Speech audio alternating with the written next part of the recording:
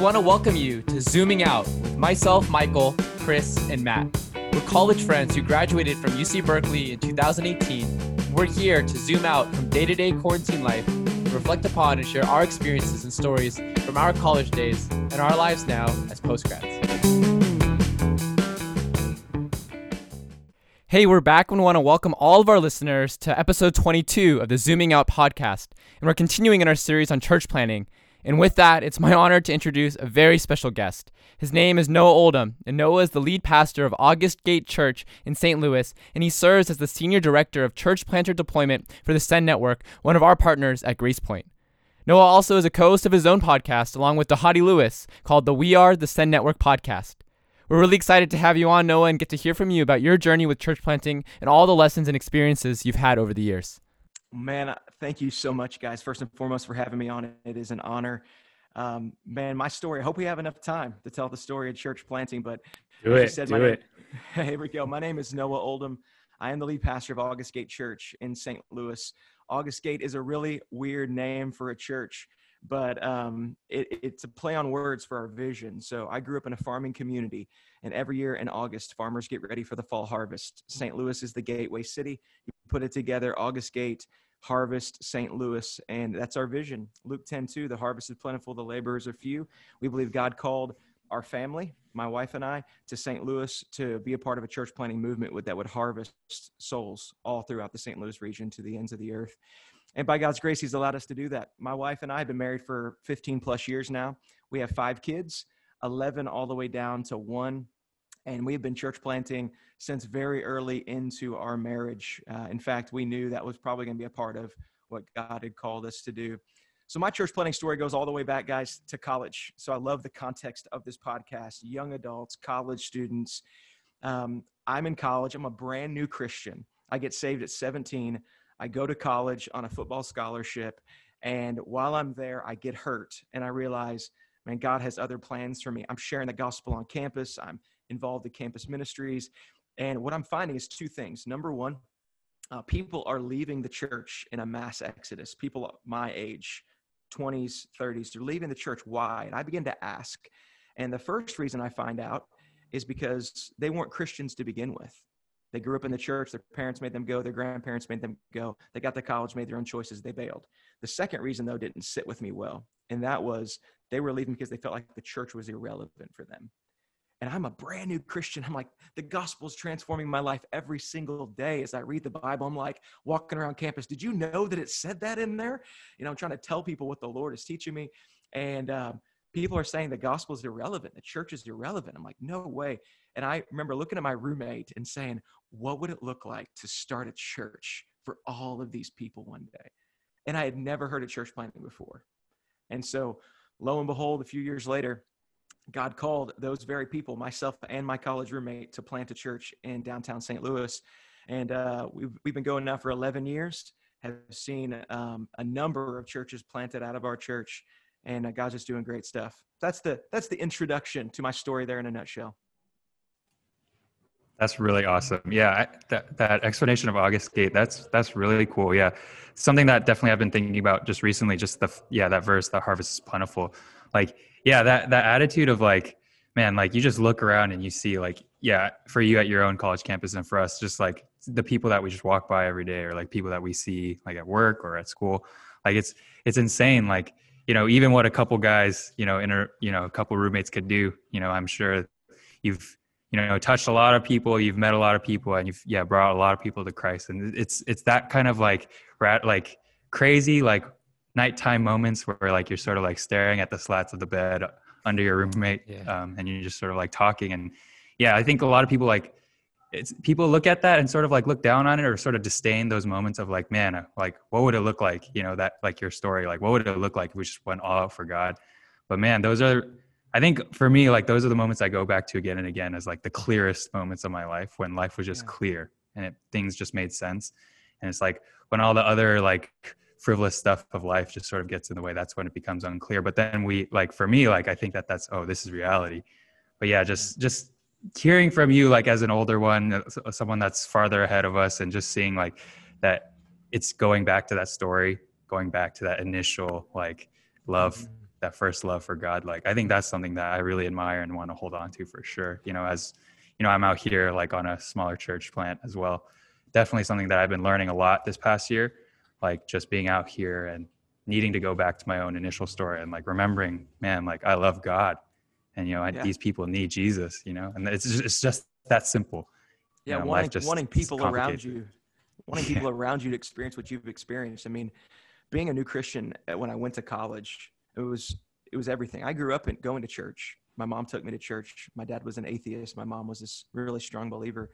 But man, God was just a concept to me.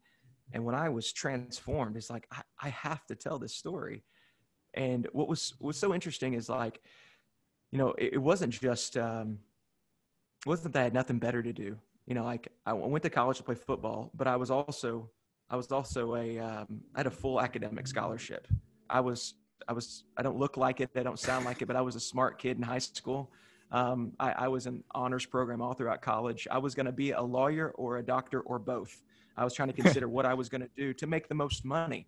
I mean, so much, in fact, that when my dad, who wasn't a Christian at the time, but is now, when my dad found out that I was giving up my college career that I was pursuing to go into full-time ministry, he told my mom that I was wasting my life, because he was sure, both of my brothers are doctors, he was sure I was going to be the doctor that cured cancer. Like, he was absolutely assured of that in his brain. And God, I mean, this may get a little too charismatic for some people, but I am October 26th of 2001. I'm in my dorm room. I came back from sharing the gospel with my atheist anthropology professor. I was trying to convince her the truth of the gospel, because she told us in our first class that Jesus, was a farce.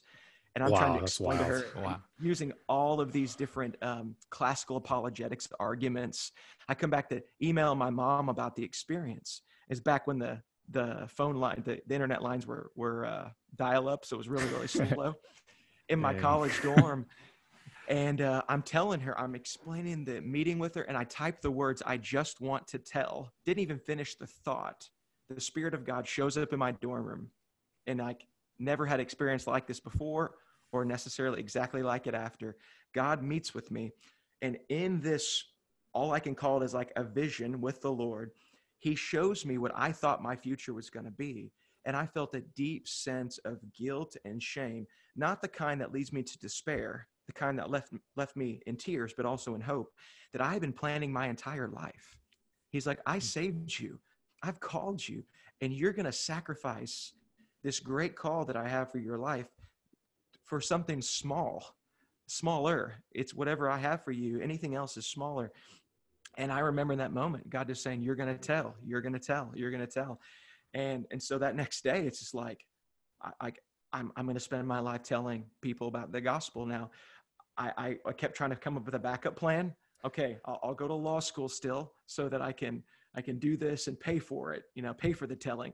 No, that's not going to work. Okay, I'll be a teacher. No, that's not going to work. Finally, one of my professors who didn't like my outspokenness on campus said, "Hey, let me help you get out of here in 4 years." And so she helped me get on a degree program that would graduate me as quick as possible so I could quit upsetting the apple cart on campus. I was a little bit of a prophet. So, but anyway, man, all that to say, like, all of these experiences that I have, even now, I'm 38 years old. I think back on when the Lord did most refining and shaping and development. It was back in my late teens and my early 20s. The years of freedom, the years of passion, the years of dreaming, the years of believing. Like, I'm a father of 5 now. I got to consider a lot of things when I make decisions. Mm-hmm. Paul said that in 1 Corinthians. The thing about being married is all of a sudden you got all these other things you've got to be concerned with biblically. Having kids, all these other things. But when you're in your early 20s and you're single, man, you can just do anything and believe anything and dream anything for the Lord. And God did so much in those early years, man, to shape my heart and set me on a trajectory. And I think that's one of the challenges I'd have for your demographic that you guys are speaking to and you guys are, is like, don't settle for less than what God wants for you. And the only way you're going to know what that is you got to ask him. You got to ask him and then be willing to receive what he says to you when he responds. Yeah. Wow. That's amazing. Just that experience of I can't imagine what it'd be like to go up to an atheist, hostile, explicitly hostile, professor at university at Berkeley. I feel like I would have been like terrified to do. That's crazy. I love that you touched on like the, those dreams and those hopes when you were young, and then when we're single, when we're not attached to a bunch of things. Because I think one experience that I have a lot with my parents who are non-Christian is they often will say things, and they'll say it to my face. They're like, "Oh, you're going through a phase. Like you're in your college years, you're in your single in your early 20s. Chris, once you get married, once you have kids, like, oh, this is a phase. Like this will pass." And they I'm sure they tell that to each other behind my back, but they'll say it to my face too. But yeah, I guess what I don't really know what my question is, but like when you think about like those times of passion, of joy for God, of yeah, really wanting to go all out when you're not attached with so many things in life, like how would you, to us, like how would you speak to us, or you share with us some of your wisdom about like channeling that excitement in our early years so that it's sustainable, it's not just a phase, so it doesn't become just a phase, as a lot of people would say. Yeah, I think that the American dream, and it's not just American, it's not exclusively American. I think every culture has it, but it's this thing of like, you need to grow up and you need to settle down and you need to be responsible and you need to do the right thing. In certain cultures, that means certain things. And in American culture, it often means you got to get the best paying job and you've got to get the most security and have retirement and all those benefits. But I think one of the things that the Bible is trying to teach us over and over again, Jesus himself, and then the Apostle Paul, and then the other epistle writers, they're trying to convince us over and over again not to do that, to not, like, there's a period of time where we get to work. There's an author that I love, Erwin McManus. A lot of his writing shaped my early church planting life, but Erwin McManus wrote a number of books, but one of them is called Chasing Daylight. And it's from the text where Jesus says, we work while it's day, and we work because the night is coming when you can no longer work. And he had another book called The Barbarian Way. And it's all about this warrior barbarian mentality of the person who is willing to trust God and is willing to do the radical thing. Like, they're considered weird. But the biblical understanding is the person who settles, the person who doesn't take God at his word. That's the weird one. That's the one that doesn't fit in, because we're supposed to be ordinary radicals. We're supposed to hear the voice of the Lord speak and direct us. We're supposed to be, like John 3 says, moved by the Spirit like the wind. I mean, that's the ordinary life of the Christian. And we have just, we've tamed it. We've gone from the barbarian to the tamed. And I think God wants to transform that. And so every context of life, it's going to look a little different, because if I don't provide for my family, I am worse than a non-believer, Scripture tells me.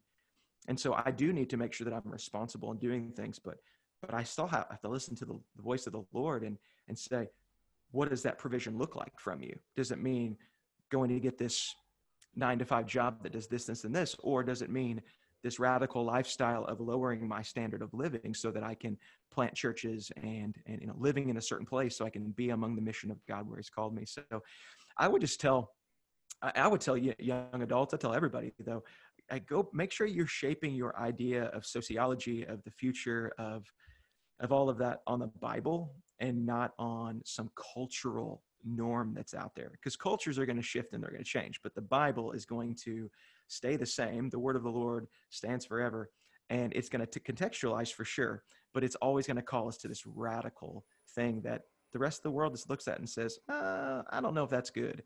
But I pray, if you are in a phase, brother, I hope you never get out of it. I hope this is your phase for the rest of your life. For sure. I think like something that, I think us three can sort of attest to feeling is, it sort of comes in like there's these moments of like fervor and like, you feel like the world is all telling you to like sort of settle down and sort of make sure that you have your life figured out. And only then you can give whatever's left to God. And sort of like, if you have time, or like, I'll figure out my own problems first and then sort of figure out my life, and then I'll get to that God stuff later. Yeah. But I think like something that for me that I've experienced, like, so just a little bit just for, like just my own story is after I graduated, I took a year off to sort of do this intern thing that our church does where it's called CPI, Church Plant Intern, where we just take a year off. We go full-time ministry just for a year, just go to one of our smaller churches and serve there just for a year, no job, just go there. And, yeah, we live off of like a stipend that we get as gifts from our friends through these generous guys that I'm sure helped me get through that year. But yeah, I took a year off and just said yes to God. And honestly, like, yeah, I think maybe it's an Asian thing. I don't know. Like, I didn't like, there's no like, for me, it wasn't really like a moment of like, I knew, like God was telling me like, this is like the way that you wanted to live before. That's all wrong, But I think for me, it was just sort of that idea of like discerning the end that the psalmists talk about, like discerning the end of the wicked, and just considering that and just thinking about that and remembering that, what God wants for me is not something small, like you were saying. It's a life of adventure, right? And yeah, that doesn't appeal to everybody, I think. And so like for me, what it was is, yeah, it didn't appeal to me at the time, but I think it was that simple, just saying yes to Jesus, one step at a time. And I think that's something that's definitely like helped in the journey. So I know like you've been on a long like church planting journey. Like you're farther ahead than us.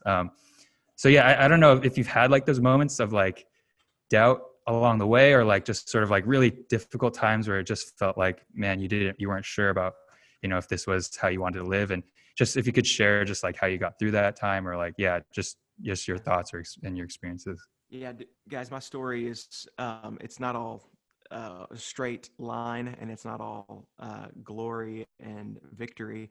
So God called me to plant a church in 2006, the fall of 2006. My wife and I are having conversations about this burning desire to reach the unchurched 20s and 30s of our generation, the most unchurched generation our culture's ever seen.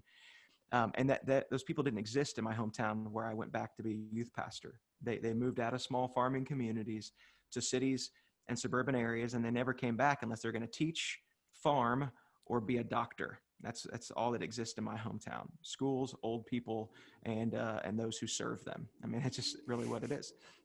And so we knew if we're going to reach them, we had to go to a city. So I came to my senior pastor on January 1st, 2007. I told him, God's called me to plant a church. 18 days later, I was forced to resign from the ministry there. Not in a mean way, but it was just like, if God's calling you to go plant a church, go plant a church. Well, I had nowhere to go and nothing to do. I was just telling him, God's calling me. I kind of meant, help me figure this out. Well, he helped me figure it out. That night, I was life-flighted to a hospital an hour and a half away with a stress-induced heart condition called pericarditis. So I developed a heart condition in my early 20s from stress, from all of this happening. I was in the ICU for a week. I was on bed rest for a month. I gained an enormous amount of weight. I lost my hair. So I was fat and bald and jobless. There was a church in the St. Louis area that said, hey, we want to plant a church in like a year from now. Come here and be on our team as a church planting resident, and then we'll send you out to plant this church. So I come there to do that. 3 days after I signed papers on a new house to be a part of their program and develop a house in the area I was going to plant, their leadership team met and told me, never mind, the lead pastor spoke out of turn. We're not going to plant a church for at least 4 years. You can just be our youth pastor. Well, I went from a church that had about 200 kids in the youth ministry to 20. And that was just the tip of the iceberg of the miscommunication and, false promises. Needless to say, 3 months later, I was homeless and jobless, packing all of my stuff up, putting it into a storage unit, moving to South Florida to live with my in-laws, and then putting my house we had just bought on the market for rent because we could no longer pay the mortgage because I had lost my job at that church. And so in the middle of 2007, or by the end of 2007, I was homeless, jobless, 1,000 miles from the city I thought God was calling me to plant a church in. I was fat, I was bald, I was sad, I was angry. My mom died in the midst of all of that, and the doctors told me I'd never be able to have kids. That was my 2007. And man, God just crushed me during that year. And there were times, brothers, I'm like, did God call me to plant a church? Like, what is this? And what God did during that season is he refined the call. Like whether or not you plant this church that looks like this, that's not the question. It's, will you obey me? Will you follow me? Is my whole life yours? Do you trust me that I hold you in my hand? And God provided. He provided. And I was there for a year and coming on staff at my father-in-law's church and did an interim role. And I learned underneath him how to be a lead pastor. Moved back to St. Louis, did a church planting residency with the guy who discipled me in college. And then we moved down to downtown St. Louis to plant. But All that to say is that that whole season was just ins and outs, ups and downs, wondering and questioning. And here's what it really came down to. And I think that the listeners need to grab a hold of this. Whether you're called to be a lead church planter or on a church planting team, or you're just a member of a church that should be multiplying, should desire multiplication, I believe that is one of my mentors said this to me early on, that it is one of the jobs of a pastor to sit across the table from another person in their church and to teach them biblically that their job is just as spiritual as mine. That your job is just as spiritual, meaning that all of us are full-time missionaries. We just get our paychecks from a different place. I get mine from the North American Mission Board as the Senior Director of Church Planting Deployments. You might get yours from Starbucks. You might get yours from a law firm. You might get yours as a school teacher. But I think if we begin to look at all of life as the mission of God and our job as what fuels that, what helps fund that, then all of a sudden we're all on the same playing field. And it's not like, well, we dichotomize life and the real deep spiritual work, it's reserved for those people over there who are full-time missionaries. But if we're all full-time missionaries, we just say, how do we do this together? And that's what I love about really the genius of y'all's family of churches. I see that happening. I see you guys get multiplication. You see sowing into the movement. So, but yeah, doubts, questions, fears, you're going to have them. And so I think you got to have community around you that believes in the same call that God has for you as for them, so that when you start to stumble, because in the midst of that season, my uncle called me, my uncle Mike, kind of a newer believer, but super encourager. He called me and said, Noah, I'm sorry this is all happening, but I pray you won't give up on the call God has. And I was like, I can't give up on that. That's all I got. Like, I don't have the house. I don't have the job. I don't have the career. I have nothing else but the call. And so if I give up that, I have nothing. And I think that we got to get to that point when we still have all the stuff that we're saying, all I have is the call. Everything else is the trappings that help push the call forward. Wow, man, that's good stuff, man.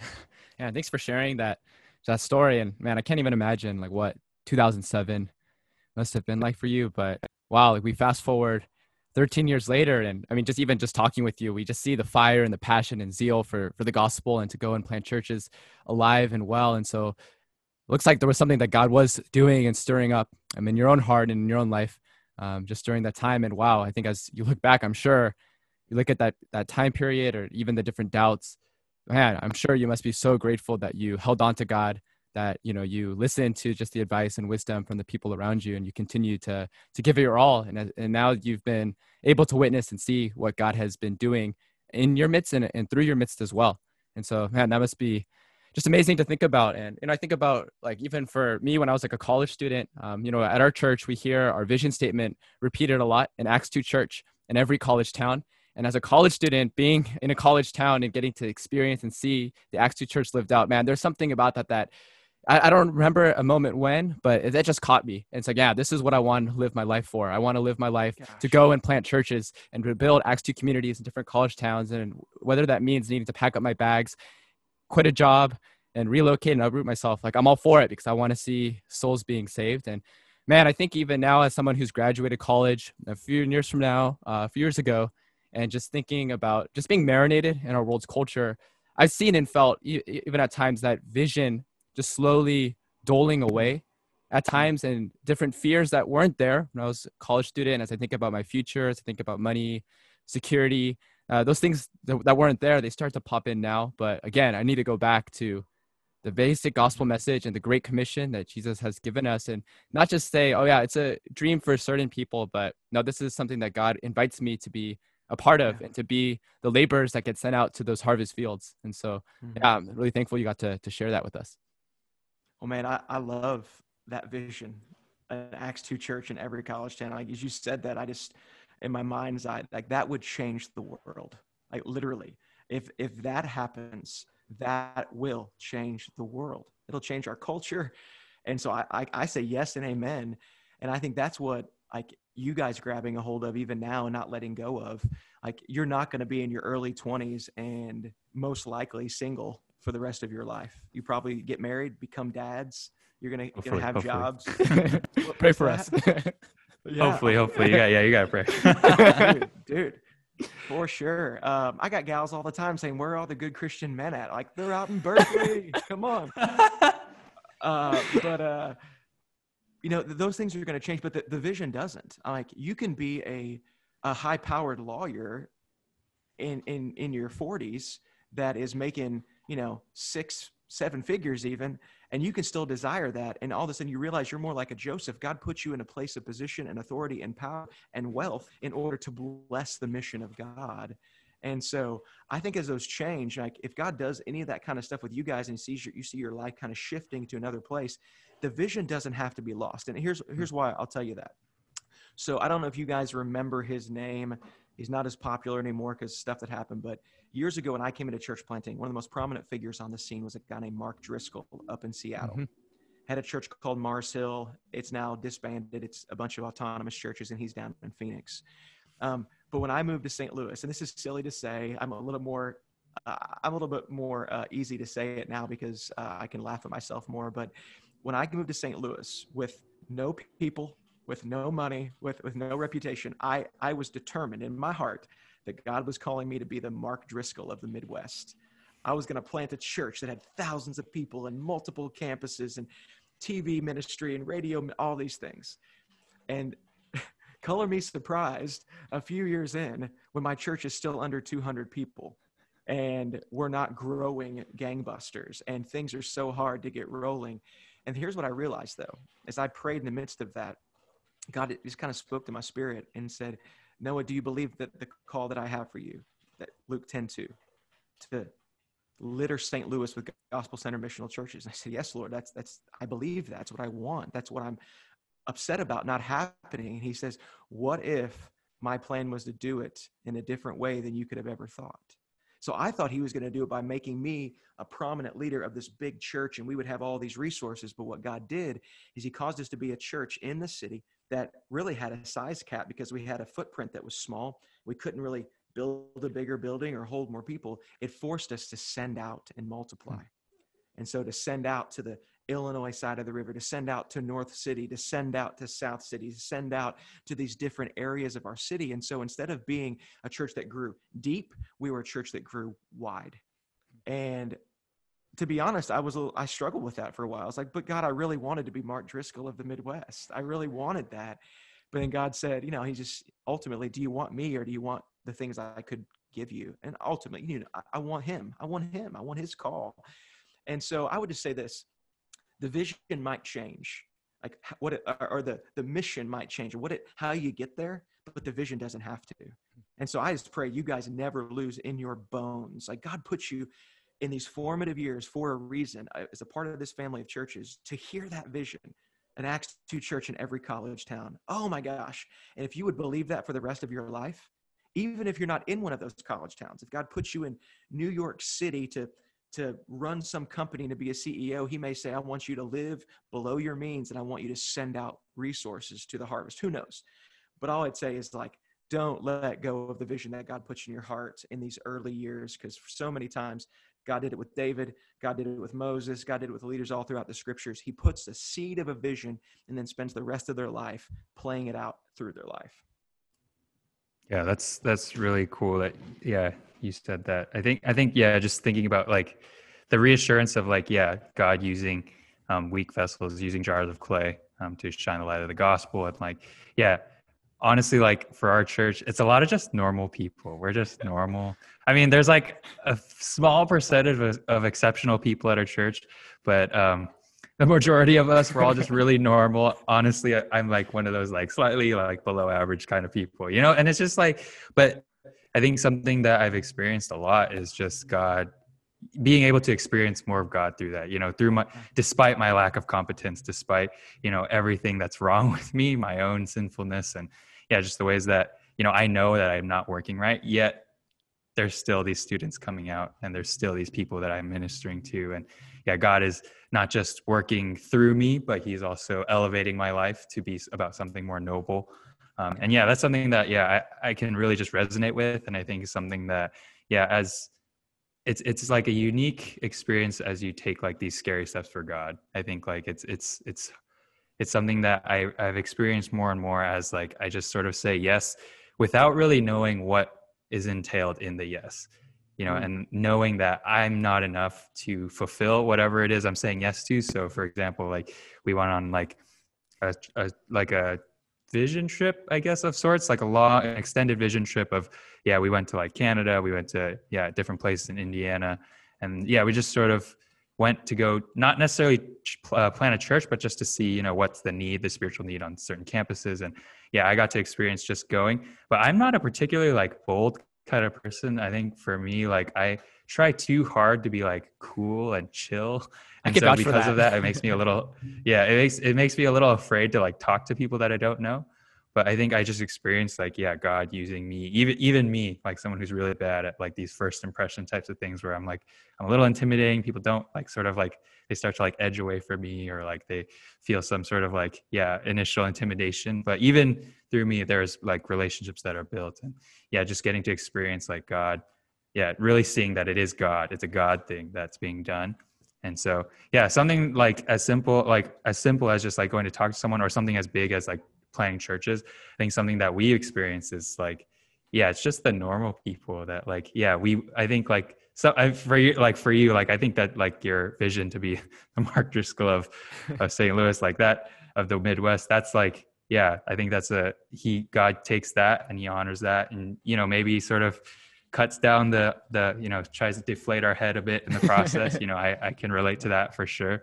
But also takes like, where we feel weak, and also elevates that to be useful for the kingdom as well. So something that was really cool that I got from you sharing just now. Yeah, you said that there's only a handful of exceptional people like in your circles, but what's really cool is the longer I'm in this, like I realize no one's really exceptional. Like I've been friends with guys and been around guys that are the big guys on stage and the big names, and they're just not exceptional. Like I don't know why God chose to use them in the way that he did. And we can either like get arrogant like that and be like, well, why isn't God doing that with me? Like there's nothing special about them. Or can be like, look at that. Like God gets glory by doing something really special through somebody who's really not that exceptional. But at the same time, if no one's really exceptional, in some ways, everybody is. It's that we're fearfully and wonderfully made, and God has unique purposes and plans for us. And that's what I want to encourage and inspire people in, is that, and what I mean encourage, I mean literally like the etymology of that word, to fill with courage, is like looking at your own life and being like, I don't have what it takes. Well, praise God, because he never uses anybody that has what it takes. He didn't choose all of David's older brothers. He chose David, the one that like, surely not the shepherd boy on the other side of the hill writing songs. But God uses them. And so I think God's going to use people, the unexceptional ones, to do exceptional things, because that's where he gets the greatest glory. Yeah. In 2017 at our church at Grace Point, we have what we call the Great Scattering, where in 2017, we decided to go and plant a bunch of churches out on the East Coast, in North Carolina, Pittsburgh, the DMV area. And one of the teams that went out there went to Pittsburgh, and a lot of people on that team, nobody there had ever led a church planting team before, and a big chunk of the team were people who actually just graduated college. And just recently we streamed in and we got to see a baptism service of different people getting baptized at our Pittsburgh church at Carnegie Mellon University, as well as the University of Pittsburgh.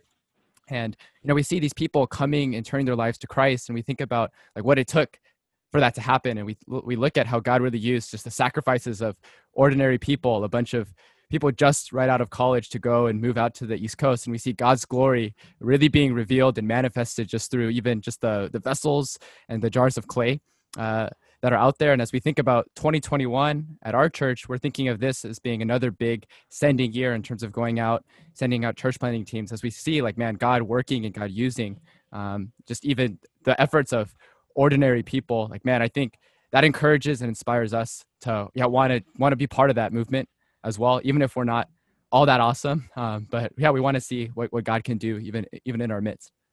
That's fantastic. 2021, like in my role with the North American Mission Board at Send Network, like we've been just assuming there's going to be smaller amounts of church planting happening because it's a pandemic and people are, we're having to plan for that. But I love the story after story that even in the midst of a pandemic, that God is still multiplying churches. And I was a part of an assessment a couple weeks ago where all these people are like, yeah, God's calling us to plant a church. And it's not in spite of the pandemic. It's like, honestly, because of, like, all of a sudden we look at the situation that our culture's in, like, people need Jesus. And if they don't have the hope of the gospel, things like pandemic can really mess them up. And so let's go plant churches and to reach these people. And so, I mean, that's exciting. I just smile when you guys talk about that. Like, hey, 2021, the year after a whole year of pandemic, we're going to get a vaccine and then we're going to transform the world with church planting. I just love it. Mm-hmm. Yeah, I think given like that idea of church planting, like I think for us, like, yeah, just give it, I don't know, maybe it's just our church culture. The excitement of church planting is not necessarily one of fear. I think there's a lot of like, I mean, of course there's that fear of like, oh, the unknown, but like, I think a lot of it is like the excitement and there's hype behind church planting. I guess that's a good thing. Of all things to be hyped about. Yeah. But can you like, yeah, as someone who's more experienced in this area, like, can you like sort of describe like maybe an aspect of like the non-glorious aspects of church planting that like people might not think about or consider, when starting a new church? That maybe, I don't know, not necessarily like a reality check, but like just as a way of like, hey, this is what it takes to start a church. It's not all just, you go there and suddenly you're reaping a huge harvest. There's a lot of like initial like sowing that needs to happen. And what does that look like? Yeah. So, I think a lot of times in church planting, you think about what's going to come. You're going to come to this city. And I think even in your mind, like, and you think about that city, it's always going to be sunny outside. And it's going to be like vacation where there's people everywhere and there's engagement and it's fun. I lived in South Florida for a while. And I learned I would much rather vacation in South Florida than live in South Florida. Man, it's hot all the time. I'm just sweaty. I never get to go to the beach because I'm too busy working. I'd rather just go on vacation, sit on the beach and sip like lemonade. But it's the same thing with church planting. And we think like that's what it's going to be. And it's all these thoughts in our mind, like the best day possible, and that the worship service is going to be slick and it's all going to work and the sound's going to sound good and we're going to have powerful sermons and powerful worship and our groups are going to make sense and people are going to ask good questions and people are going to get saved. And then you show up in your church plant and you realize, crap, it's always rainy outside. It feels like in St. Louis, it's cold and it's dirty and it's grim through like 4 months out of the year. And that's right before we planted. And here's a story I would tell. We planted and the launch, we had over 200 people at our launch. Our sending church came down from 45 minutes away. They brought a bunch of people. Another church in another part of town came over and brought some of their members. And we had over 200 people in this room that really should only fit about 150. Just the energy. I'm preaching to a packed room. It was amazing. Week 2, we had about 40 people. And then a couple months in, it was the middle of October. We launched in August 30th.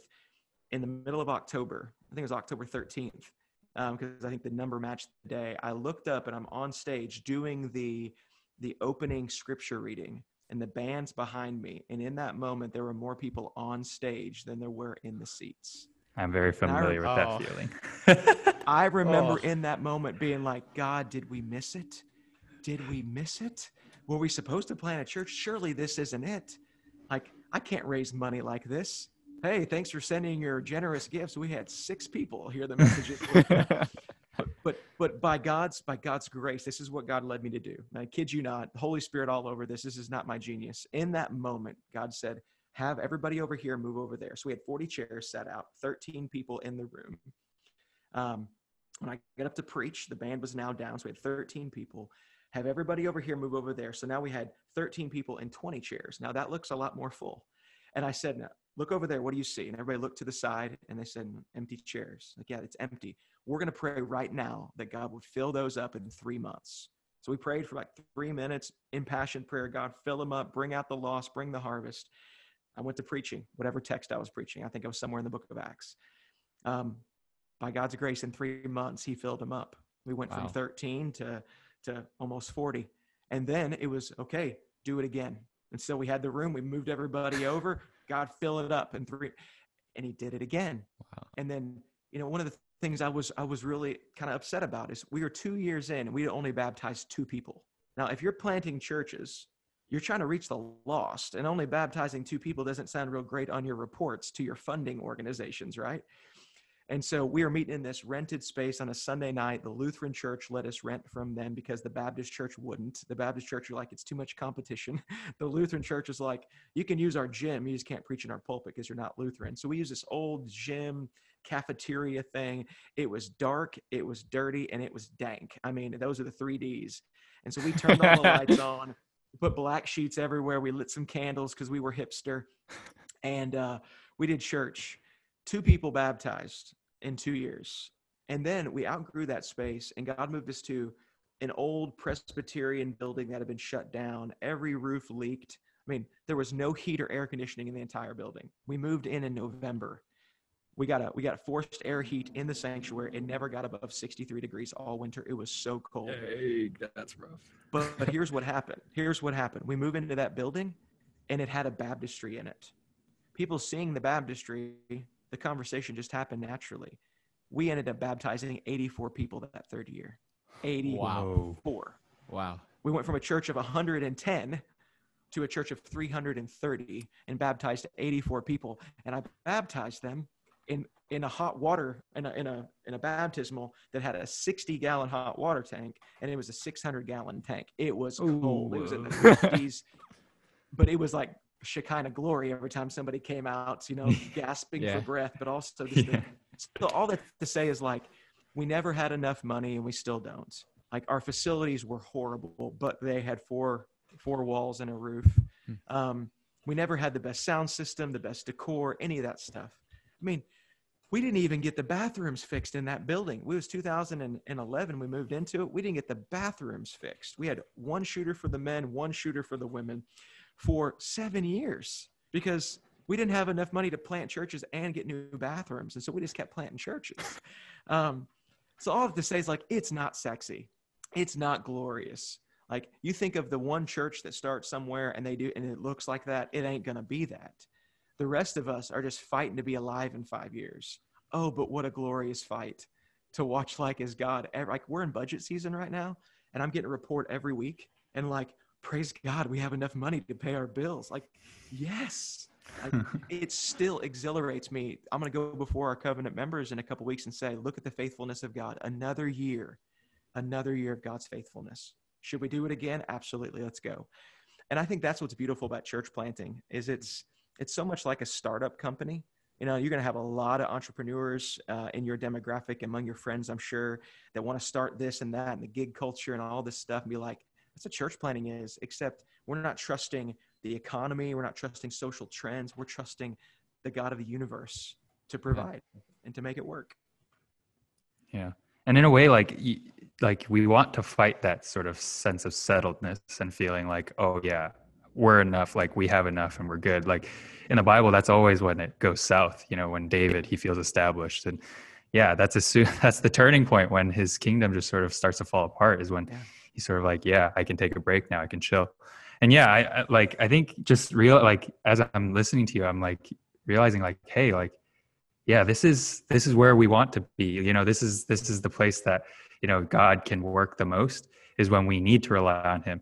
Like, it's unfortunate that it has to be that way, that like, human nature and our hearts is such that like when we feel settled and established, like that's when sin just comes in just full force. But, I think it's a beautiful place to be, when you are like in that place of struggle. And yeah, I really admire the fact that you guys, you continue to just put yourself in uncomfortable situations where, you don't know, you don't know if you'll make the budget, the following year. I think that's really crazy. And that's really awesome and admirable for sure. Something that, as we try to do church planting, like, I think a lot of times maybe my goal is to feel like, okay, we can handle this, but maybe that's not what we should be aiming for ever.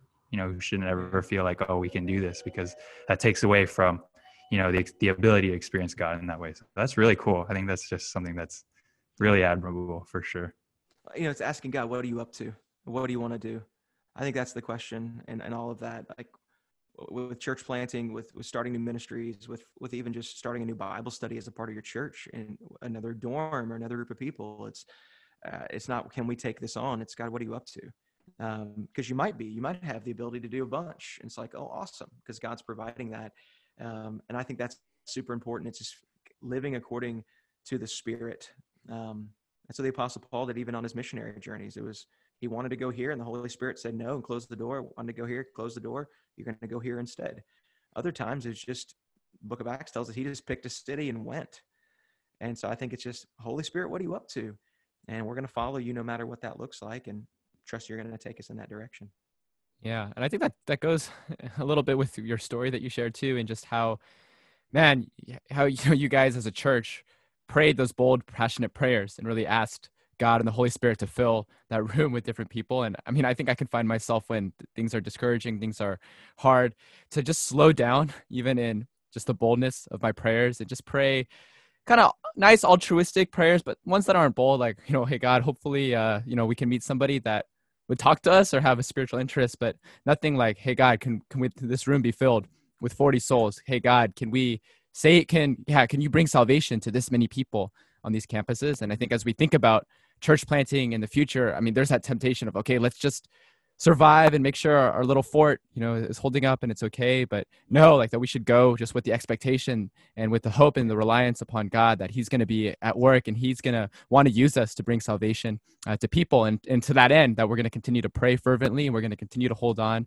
and be faithful and not quit when things get tough. I don't know if you guys know this, but Pastor Ed Kang, he spoke at our Send Network gathering last February before pandemic hit. And he spoke from the Book of Acts and just kind of walked through and this stair step of the Book of Acts. He stopped at like chapter 11. I wish we'd just given him 3 hours and he did the entire book. But he was talking about the building towards the movement of the church in Antioch and how he saw its framework. But all that to say, he's a brilliant teacher in the Book of Acts. And he says, the vision is an Acts 2 church in every college town. But here's what I would say. Encouragement for you guys. It's not only an Acts 2 church, but an Acts 4 church. Because in Acts 4, that's the first time they experience the pushback. And what happens is they gather together for a prayer meeting and they pray, Lord, consider their threats and stretch out your hand to heal and perform signs and wonders through your servants. And the place that they met was shaken. And so like an Acts 2 church is an Acts 4 church. And so it's a church that says, we're going to do these rhythms. We're going to live these rhythms like the early church. But one of those rhythms was giving themselves to prayer, the bold prayers of believing God to do powerful stuff. And I love that because in Acts 2 church, there is no age limit on that. It's not, we're going to plant a college in every college town. We're going to plant an Acts 2 church. And so you can be 20, 30, 70, and you can still be an Acts 4 church as well. Oh, man. No, I was going to say, if I could go back, I might just adopt that as the mission and vision for my church planting. Like, I'm moved right now, friends. I'm shook. Yeah, I'm fired up too. Like, I'm ready to go. Yeah. So as we kind of wrap up, do you have any last words of wisdom, advice, or encouragement you want to give us or our listeners? A lot of our listeners are college students on the college campuses during this time of the pandemic. And as a church, we've been thinking about this upcoming year as a big year for us to send out church planting teams. Do you have any last words you'd want to share with us and with them? Yeah. So I heard this poem years ago. And when I left South Florida after my year of being down there and training to come back to St. Louis, I wrote it on a sticky note and I put it in the desk drawer of the guy who was going to be taking over my role at that church in South Florida. And then 3 years later, he moved up to help plant another church with me. But it's a poem by a pretty famous guy now. His name is C.T. Studd. And what an amazing name, to be a theologian, last name Studd. But the refrain of the poem goes like this: only one life, 'twill soon be past. Only what's done for Christ will last. And I think that's what I would say to not only college students, but to every person. Like we really only do get one life. We get one shot at this. And I want us to envision our lives like a sponge. And when we stand before God at that judgment day, he's going to wring us out like a sponge. And the goal is that there is nothing left, that every drop of glory was wrung out in this life. I don't want to stand before him and him wring it out and it would be all of this glory that I missed out on bringing him. And so there's only one life. And right now, there's a pandemic as part of it. But each and every day as I get up and I prayerfully consider, God, what are you saying? What are you doing? It's there's only one life. I don't get this year back. And so be wise, but do the things that the Spirit is leading you to do. Like, there's no tomorrow guaranteed. There's no next life. And so only what's done for Christ will last. And to go along with that, there's a line from the movie Troy, where Brad Pitt's character, Achilles, he wears a leather skirt. It's the only dude ever to wear a leather skirt and not get made fun of. But he's having this interaction with a guy, and he's going to go do something. And the guy's like, oh, I wouldn't do that. And he's like, and that's why no one will remember your name. Well, the whole concept is, like, people who are remembered, like, they take chances, they take risks. Now, this isn't about our glory. So I flip it and say, I want Jesus's name to be remembered through my life. And that means I'm going to do things that matter. I'm going to do things that look ridiculous sometimes. I'm going to do things that are sacrificial. And so just dare you to do it. Dare you to surrender that one life that you have to the Lord Jesus, and watch what he'll do. Noah, have you read J.D. Greer's new book, What Are You Going to Do With Your Life? I have not. Our team listened to that book on our recent vision trip. That line from C.T. Studd is used. J.D. Greer uses at the end of every chapter. So I was like, whoa. I just heard that line many times in the last week or so. But amen. Sounds like the Lord's trying to tell you something. yeah, you're right. You got me. All right. Yeah. Thank you so much, Noah, for coming on. Man. I think, it's been, just an honor and just feel really encouraged. Like literally, filled with courage to continue to go. Try to fulfill this vision of an Acts 2 church in every college town. And I think something that just want to leave listeners with is, you look at Noah's life, you hear what he's saying, and you don't feel sad for him. You don't feel sorry for him, right? God is not calling you to a life of suffering for the suffering's sake. It's suffering because it leads to glory, not just in this life. Jesus does promise that he makes that promise of hundredfold and having, houses, brothers, mothers, and sisters, but then it's also that eternal weight of glory that is waiting for us that Apostle Paul talks about. And you just can sense the excitement, and it's just growing, as Noah, 38 years old, 5 kids. From your voice and from how you talk about it, more passionate than most 22-year-olds, right? Let's go. And so for the listeners, come on, like it's not a sad life that God is calling you to. It's a life full of joy, full of excitement. And what are you going to do with your life anyway, right? So Amen. All right. Thank you so much, Noah, for coming much. on. We really appreciate your time and just taking time to encourage younger guys like us. It's on shoulders of giants like you and Pastor Ed and all the other people that we get to see a little farther, Hey, bless you guys in the work of your hands. Keep it up, and appreciate what you're doing to move the mission forward. Cool. Thanks. All right. Thanks, man. Zooming out. All right. We're zooming out.